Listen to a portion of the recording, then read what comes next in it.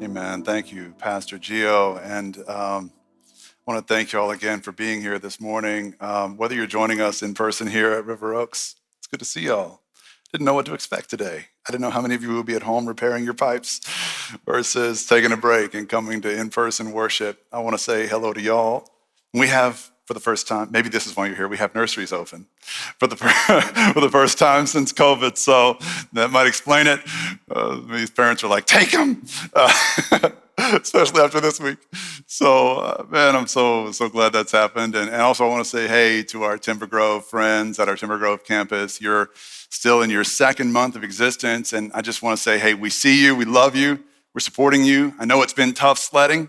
It's a tough time to start a new campus during not only COVID and social distancing, but all this stuff we dealt with this week. And hey, y'all are doing great, and we're so proud of you. If you haven't been to Timber Grove yet, it's in the Heights. You got to check it out. 8200 Washington Avenue. It's an awesome new facility, and you get all the same stuff that you get here, great culture and message and everything. So check that out, Sundays at 9:45. Most of you, however, are joining us online. Our online campus is by far our largest campus now. And wherever you are in the world, just let us know in the comments section, check in with each other. And our online worship experience is becoming better and better, and I think more of a community. And that's, you're not just watching worship, you're worshiping with us. And so I'm really grateful for that technology. All right, so hey, it has been a brutal week, a really traumatizing week. I don't use that word much because I don't like to feel like a weakling or something. I don't want to be one of those like, I need my safe space. But this week I needed my safe space, preferably with power and water. There's just been so much struggle and pain, and continues to be, and we're going to continue working with those who are most in need to make sure they have what they need. If you're struggling in a significant way right now, just reach out and let us know so we can be of service to you, all right? In spite of all the bad stuff, there was some reason to smile. There were some reasons to laugh. There were some silver linings. I learned some new things this week. I tried to take it all in stride. Like when I learned that this phenomenon can happen. If it gets cold enough in your garage water faucet can do this, where the water freezes from the spigot to that's not running water. That's just a frozen like pipe of water that slowly inched its way up. That's indoors. That's how cold it got in Texas. It's not supposed to get this cold in Texas, but that happened. One of our families here at The Story put their idle hands this week to good use, and they made a video showing the rest of us how to survive on gutter water alone. So check out this little 18-second video. Yeah, I am a man, up in the air. And I run around this town and act like I don't care. So when you see me flying by the planet's moon, you don't need to explain if everything's changed, just know I'm just like you.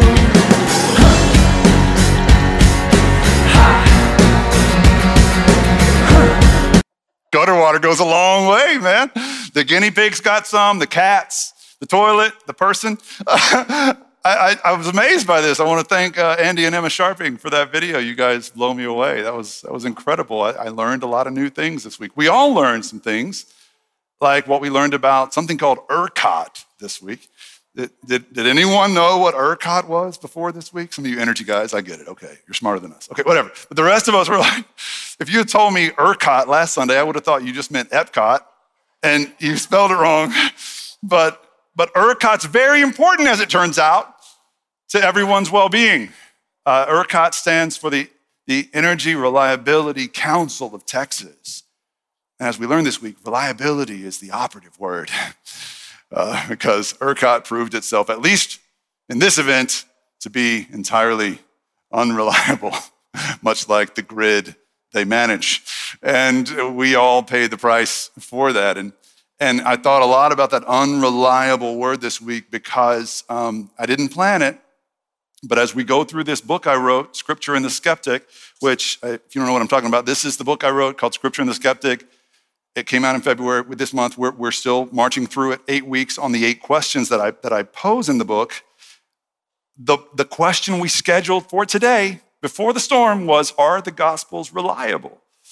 And there was that word again, reliable, reliability, and how important a word is that? Well, we learned how important it is this week. As we know now, when something that you take for granted is proven to be unreliable, it is an earth-shattering, soul-shaking experience. When something you've always assumed would be there, stable, trustworthy, like power and water, is taken from you, it really shocks the conscience a little. So the closest analogy to what we experienced this week is something Giovanna talks a lot about. My wife, co-pastor, you just saw her up here. She grew up in Ecuador in the Andes Mountains, and they experience earthquakes all the time. And I've never experienced an earthquake. And whenever she talks about what it's like it sends a shiver down my spine. The thought of the ground beneath my feet shaking is truly shocking to me, because as long as I've lived, the ground beneath my feet has been reliably still. And if it starts to shake, I'm gonna freak out. Like, I will not be ready for my first earthquake, mentally and emotionally, because I always have taken the still ground for granted. Now, the way this applies to us today in this message, and we do have I want us to do some real work today. So put your thinking caps on. I know everybody's distracted with everything, but maybe this will be a welcome distraction. I want us to think about the reliability of the Gospels, these 4 books in the New Testament, Matthew, Mark, Luke, and John, because for Christians in our worldview, the reliability of Matthew, Mark, Luke, and John is like the ground on which we stand. If these Gospels are reliable sources for the life, death, and resurrection of Jesus, then we are really onto something here. But if they are not, then it's just a matter of time before our whole system of faith falls apart. Because the truths we hold cannot stand if the Gospels are unreliable. It's as simple as that. Now, Christians everywhere believe this, but it's interesting to me that very, very few Christians, in my experience, could offer any kind of answer or response to a skeptic's doubt about the reliability of the Gospels. In other words, if you were to ask most Christians why the Gospels are reliable, you would be hard-pressed to get answers that are satisfactory to a skeptic. You'd get a lot of answers like, well, they're in the Bible. Well, you see how that's not satisfactory to a skeptic, right? It's just circular logic. Well, my pastor said, and he's a really good guy. No, that's not going to work for your skeptical friends. Those kinds of answers would have worked in times gone by when everybody basically was a Christian, and even if you had doubts, you didn't say them publicly. But now in this pluralistic world, we need to be ready to give a defense for our beliefs, a gentle defense, a gentle answer, but an answer.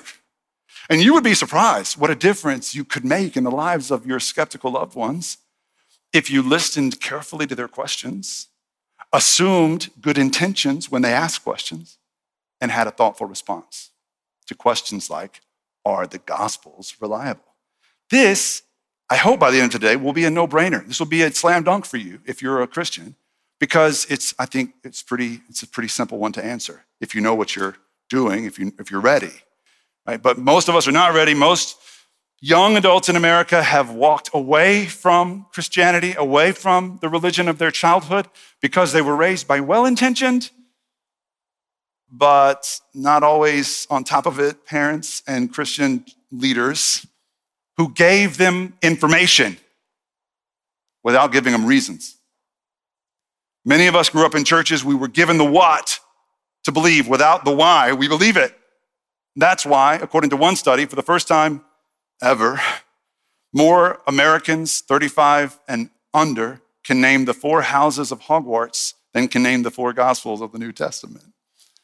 We're raising a generation of Slytherins. They're all becoming, metaphorically speaking, Slytherins, all right? Only some of y'all get it. Okay, so they're walking away because they aren't being given any reasons or plausible reasons to stay. Okay, so we're gonna talk about this today. I'm gonna talk about 5 common objections I hear to the reliability of the Gospels on the part of skeptics. I know that these objections are good objections. They're good questions given from good intentions usually.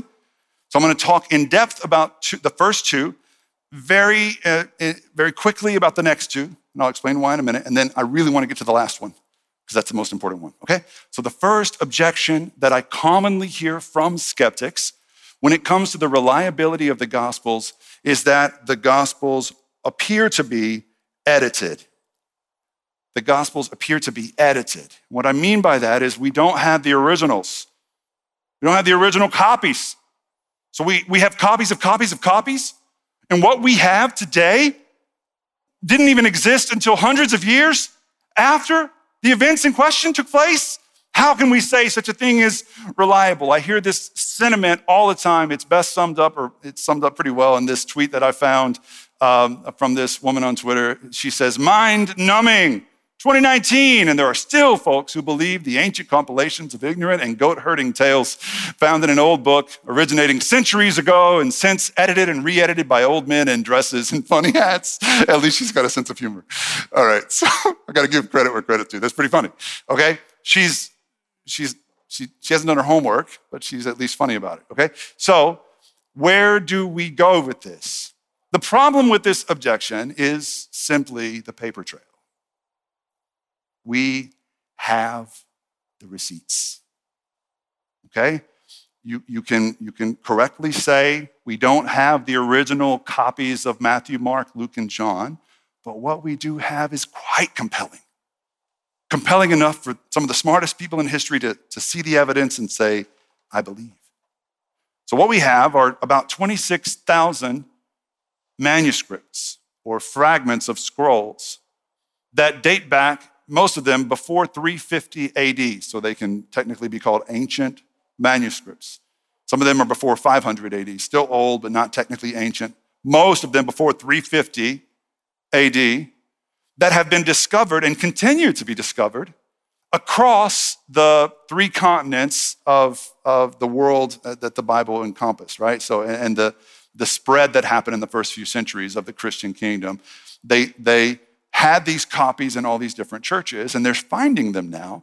They were written in like 5 different languages, and these New Testament documents have been discovered, and the shocking thing for scholars that they never saw coming is that when they took these 26,000 or so different fragments and began comparing them to each other across language barriers and things like that, what they found was something like 99% verbatim agreement, which is unspeakably amazing.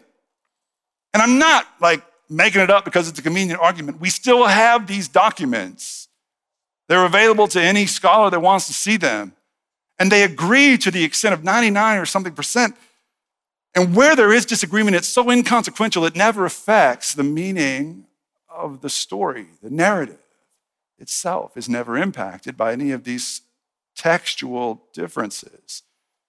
So when we look at the Gospels, we're not talking about some kind of unholy game of telephone where the end result is like versions and versions and versions different from what was said originally. You remember playing the telephone game? In fact, we have some kind of inverted telephone game happening where you have all these 26,000 people hearing this story in different languages centuries after the originals were written, and then they're being brought together and compared, and they are agreeing to the extent 99% rate. Unbelievable. So what this means is we may not have the original scrolls of Matthew, Mark, Luke, and John unless Pope Francis is hiding them in his basement over in the Vatican. I'm still waiting. Pope Francis, if you're watching, it'd be real nice if you'd release the originals. We don't have them now as we know of. And so what do we have? We have the copies of the originals spread out over space, over time, through different languages, and they are brought together in agreement, which shows they all shared the same source. Carefully. Very carefully. Not willy-nilly, not making political additions over here or cultural additions over there. They very carefully transcribed what was written originally. That's what the agreement of 99% means for us. So you can say you don't agree with the Gospels, what they say. I respect that, but you can't say that they were carelessly edited. What we have today wasn't what was written in the beginning. If you are an honest skeptic and you follow the evidence, you can't say that. All right? So I think what's most interesting about this point is that there have been, in all honesty, there have been instances where someone took liberties with the New Testament documents. There have been instances over the years. Obviously, humans are gonna human, right? There have been times when somebody saw something in the originals or the earliest manuscripts and said, I don't like that. And so I'm gonna do this. But because we have the earliest documents, we go back and take the earliest documents as the authoritative source, and we can edit out the editors. And we have. I'll give you an example. If you have a Bible now, or you go home and get one later, bring your Bible to church. Anyway, no shame. If you have a Bible at home, you can open your book to Gospel of Mark, chapter 16. You'll find the last chapter of Mark is 20 verses long, but you should see a note between verse 8 and verse 9. And the note, if you have a good study Bible, all Bibles are good, but if some Bibles are more good than others, I guess. If you have a good study Bible, modern study Bibles will say the earliest manuscripts of Mark did not contain verses 9 through 20. Now here they are, verses 9 through 20 is over here, but the original version of Mark ended at verse 8, and it's obvious why some guy came along and said, this can't be the way this gospel ends, because Mark ended his gospel this way. Mark 16, verse 8 said, trembling and bewildered, the women went out and fled from the tomb. They said nothing to anyone because they were afraid. End. And somebody with a heart came along and said, we got to have a better ending. We got to, let's write 11 more verses to put a bow on this thing, okay? But Mark intended for his gospel to end this way, with mystery as a cliffhanger. He did it on purpose, all right? But the point is, there's no secret here. Throughout the New Testament, you'll find not many, but just a few examples of like this one, where someone came along and made an edit, and we've come back and edited out the editors because the story of Jesus is good enough to not need an upgrade. No editing, no secrets required, okay? So I don't think this argument stands to reason, this argument against the gospel's reliability. So let's move on to the second one. The second argument against the reliability of the gospels that I hear a lot is that they are inauthentic.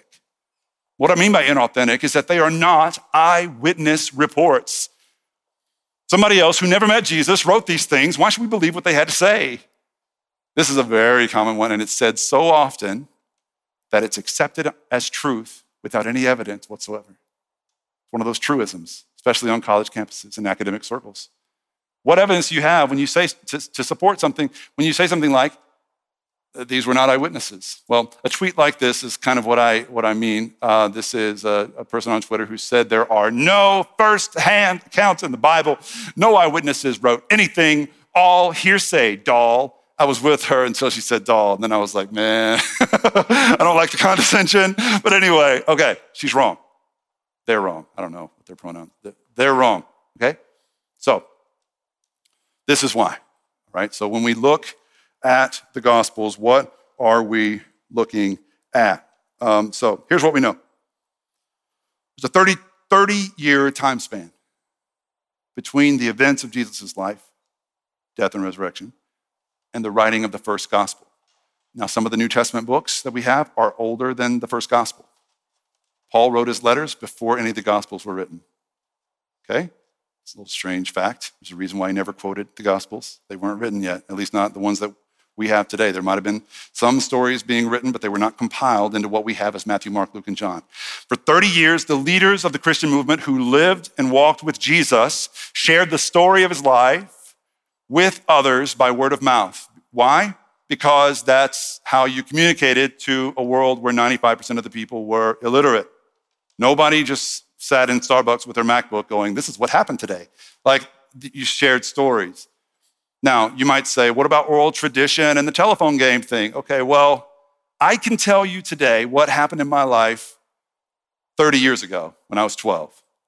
I know I can tell you everything, not everything, but the most important things, like Little League Baseball. I can tell you the final score of every playoff game for the Hooks Apaches, which I played for, and how we went to state and got ripped off by the umps and everything. I can tell you every detail because it was important to me. And that was just Little League. What I'm saying is 30 years is not that much time for events of the most consequence, important events, the most important events of your life.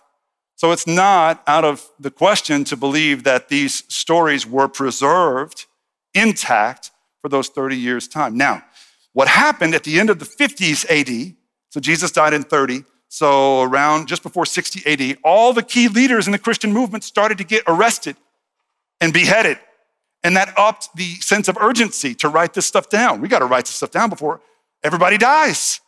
And so they began to write down the Gospels. And by around 60 AD is when I think the Gospel of Mark emerged. Now, I wrote a lot about the Gospel of Mark in chapter 3 of my book. Why did I spend so much time on the Gospel of Mark? It's the shortest one. It seems like the least interesting one to many people. Why Mark? Because Mark was first.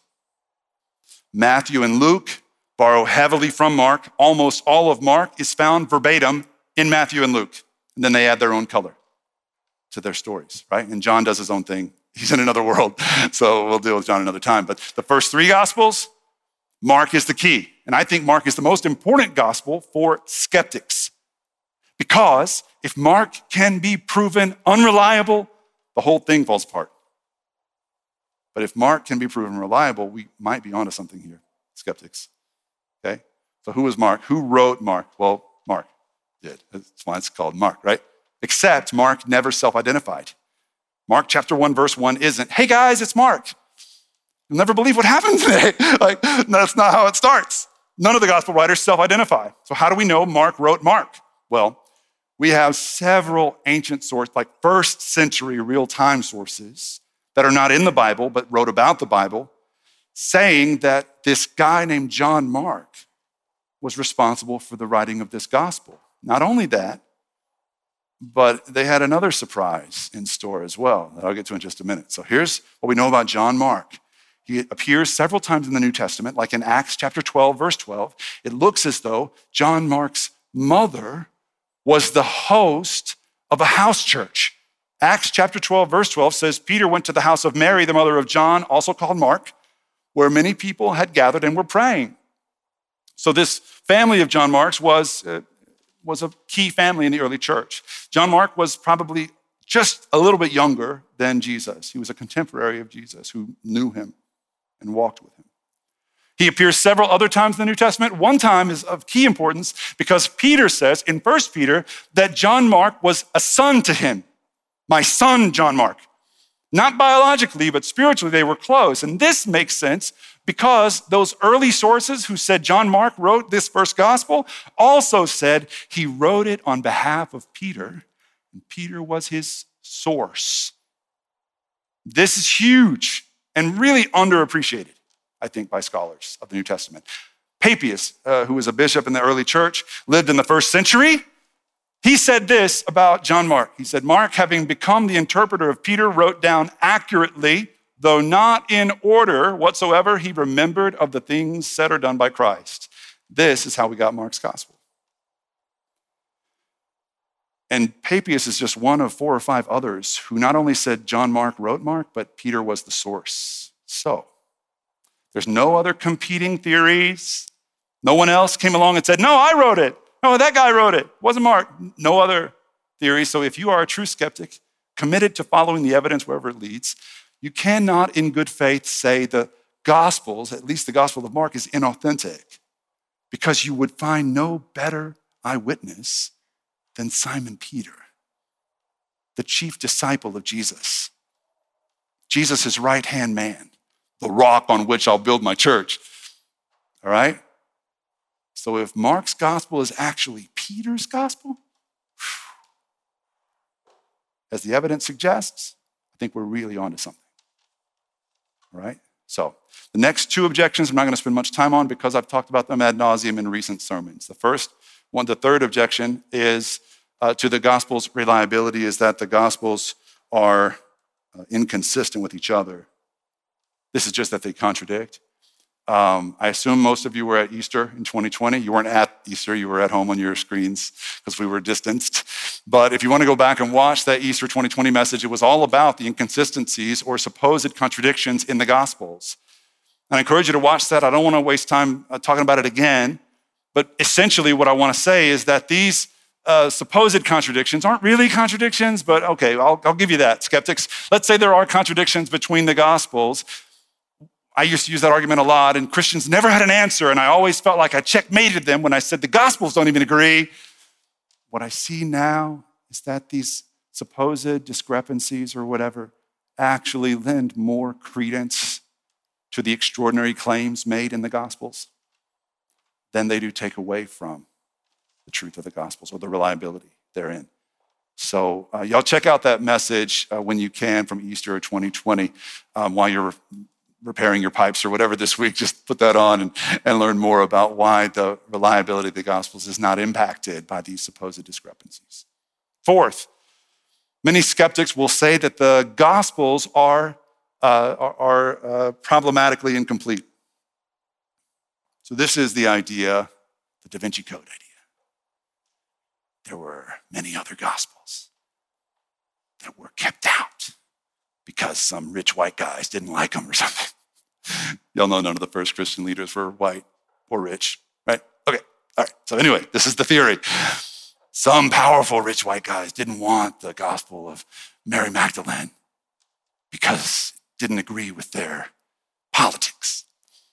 Listen, no serious scholar believes that any of these other so-called gospels, the Gnostic gospels, hold a candle to the legitimacy of Matthew, Mark, Luke, and John. No one believes it for no other reason than the fact that they were written in the 3rd and 4th centuries, most of them. And I preached on this recently as well in a sermon called The Perfect Story, and I talked about how the best thing you can say about these Gnostic Gospels is that they read like teenage fan fiction. And they don't make sense, and they never name any specific places and towns. The 4 Gospels in the Bible name 30 remote villages and towns that no one would know about unless they were there with Jesus. None of the Gnostic Gospels name any other places, any places at all, except Jerusalem. Only 2 of them name Jerusalem. It's the capital. Everybody knows Jerusalem. And then one gospel, the Gospel of Philip, named Nazareth. But he didn't say Nazareth was where Jesus was from. He said Nazareth was Jesus' middle name. Jesus Nazareth Christ. Okay? So that's the kind of thing you get with these Gnostic so-called Gospels. They do not compare. The only person they've benefited was Dan Brown, the author of the Da Vinci Code. For the rest of us, it's just served to confuse and distract, okay? So there's 4, and now I want to get to this 5th one. This is, I think, really the only argument against the reliability of the Gospels that really holds water, that we should really pay attention to. And that's the idea that the Gospel stories are absurd. It would be absurd for reasonable people in 2021 to believe in something as silly as the Gospels. All right, so this sentiment is summed up nicely in this tweet that I found where this guy says, people believe that a Jewish zombie who was his own father and born from a virgin can make you live forever if you eat his flesh, and telepathically tell him you accept him into your heart so he can remove an evil force from your soul that is present in humanity. And that was just one in a longer thread. He went off, all right? And I appreciate his verbosity. He's very thorough. You don't have to go to that great of lengths of creativity to make your point. You could just say, a guy said he was perfect, he said he was God, and then they killed him, and then his followers said he rose from the grave. That doesn't happen. That's ludicrous. It's absurd. I'm a reasonable person. I can't believe in stuff like this. And it cannot be denied that a belief in the actual physical resurrection of Jesus is essential for the Christian. Always has been. You can't be a Christian who says, I like the teachings of Jesus, but I don't really care if his body's still in the tomb. You're not a Christian, all right? You're a fan of Jesus, but you're not following the true Jesus. His whole ministry and authority hangs on his resurrection. Always has. As Paul wrote in 1 Corinthians chapter 15, in the 50s AD, he said, if it is preached that Christ has been raised from the dead, how can some of you say there's no resurrection? Listen, if you think you're so smart and more sophisticated than people in the first century, I want you to know there were people who wanted to be Christians because they liked the Good Samaritan story in the first century who thought they were too smart to believe in the resurrection of Jesus. Paul's addressing them here. There's no such thing as a Christian who believes the tomb might not be empty. So he says, if there is no resurrection of the dead, We have the next, then not even Christ has been raised. And if Christ has not been raised, then our preaching is useless, and so is your faith. It all comes unraveled without the belief in this absurd thing called resurrection. So, what do we do with that? Where do we go with this problematic belief in the resurrection? Well, I became a Christian when I realized that my secular worldview was every bit as absurd. The secular humanist worldview that I was clinging to for 13 years was every bit as absurd as the Christian worldview that I'd critiqued all those years. I realized this when two things happened. First of all, I realized I could not sustain the standards that I had set for myself as a social justice warrior. I was not up to the task. So I was living in shame and in the shadows. Second, I went to the Holy Land and realized there were people in real time who knew Jesus personally, devout Jewish people who breathed the same air as Jesus. Some of them changed his diapers. Some of them grew up with him, graduated with him, followed him, who after they watched him die on a cross, called him their God and worshiped him as such. And we have evidence of this from the first half of the first century written on the walls of house churches in the Holy Land. God, Jesus Christ, Lord Jesus Christ. What would compel devout Jewish people whose first rule in their Bible is to worship no one but God, who never worship a man, to worship a man named Jesus, a man they knew? I could not explain this phenomenon. I could not explain how today there sits in Rome a church and not an empire, without coming to terms with and surrendering my reason to the resurrection of Jesus and the empty tomb. And if you're just like me, stubborn, a little proud, I just want to, with all respect and gentleness, push back a little bit and say, instead of tearing apart everyone else's beliefs, have you tried really defining your own as a skeptic? The easiest thing in the world to do is to deconstruct someone else's. What do you stand for and why? Have you, in this world of plurality and where everyone in sophisticated culture is kind of anti-faith, anti-God, anti-Christ, have you lost the ability to see the flaws in your own thinking? So consider, for example, the source of reality itself. What do you attribute our existence to? You're a skeptic, I respect you, but where do you think all this came from? I don't mean to oversimplify, but we're talking about a universe with 2 trillion galaxies, each of which hold 100 billion stars. Where did it come from? The vapors of nothingness just accidentally gave rise to this pointless universe? Where did life come from? Life emerged from this universe that seemed fine-tuned to give rise to life. But without a source of meaning, it's nothingness. It's an accident in the making. Pointless. But this pointless thing called life gave rise to this more advanced kind of life called humanity and consciousness, self-awareness. What do you attribute our self-awareness to? Is that just another pointless accident? Or to the skeptics, I would say, what do you do with ethereal things like beauty? And more importantly, with love? Is love merely the mechanistic Darwinian drive to mate? Or is it something transcendent and true? Do you really love the people in your life? Or is it just the synapses in your brain fooling you into thinking you do? How do you account for this so-called pointless universe giving rise to this pointless life we're living, giving rise to our pointless self-awareness, giving rise to pointless things like people falling in love with other pointless people? Or how do we ascribe the status of hero to one pointless person who gives his life away for the sake of other pointless people he didn't know? Who cares? In that worldview, if you really think about it, he's not a hero, he's a fool for giving his life away. How do we account for these things? At a certain point in my life, I had to come to terms with the fact that my worldview as a secularist, as a skeptic, was every bit as absurd, if not more so, than the worldview of the Christian. The worldview that says there was a man who was perfect. He laid down his life in the name of love, not only for his friends, but for his enemies who he forgave as he breathed his last. And that man walked out of his own tomb, claiming ultimate victory over death and darkness. A real turning point for me was when I realized that when I was a secularist and now as a Christian, my heart's desires were largely the same. And I think we all hold more in common than we give ourselves credit for as believers and unbelievers. I think we have a lot of the same core values. I think we all want good to win over evil. I think we all want light to vanquish the darkness. I think we all want things like justice and truth. The difference between the secularist and the skeptic and the Christian is our why.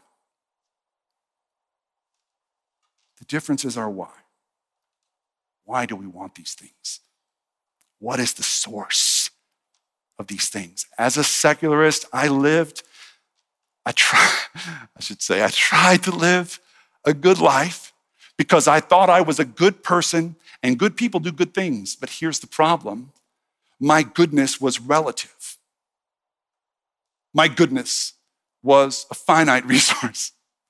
It was wholly subjective, based on mostly like what I had eaten that day and how long I'd slept the night before and what kind of mood I was in. I loved based on how I felt, particularly how I felt about the people in front of me, because I said things like, I believe in tolerance in those days, but at the same time, I could not stomach white conservative Christians. I hated them. But I believe in tolerance, but I can't stand those people. I would march for women's rights in the light of day, and then I would go home in the darkness of night and objectify women in pornography. The same 24-hour time span. This incongruence tore me apart. I would say things like, I believe in social justice for all, but in my heart what I meant is I want social justice, just not at my expense. I was not good enough to maintain the standards of what I wanted out of life. The difference in Christianity is, by the grace of God, you don't have to be the source of goodness. You don't have to be your own power supply, because your power runs out.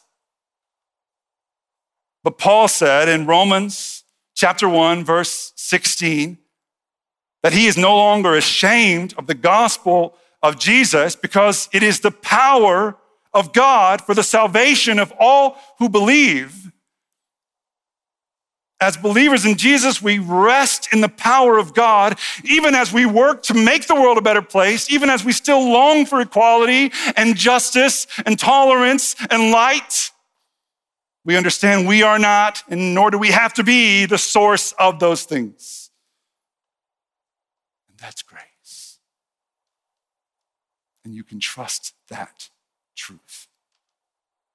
So I would just say one last time, have you taken the time to question your questions about Christianity, to doubt your doubts about the Gospels?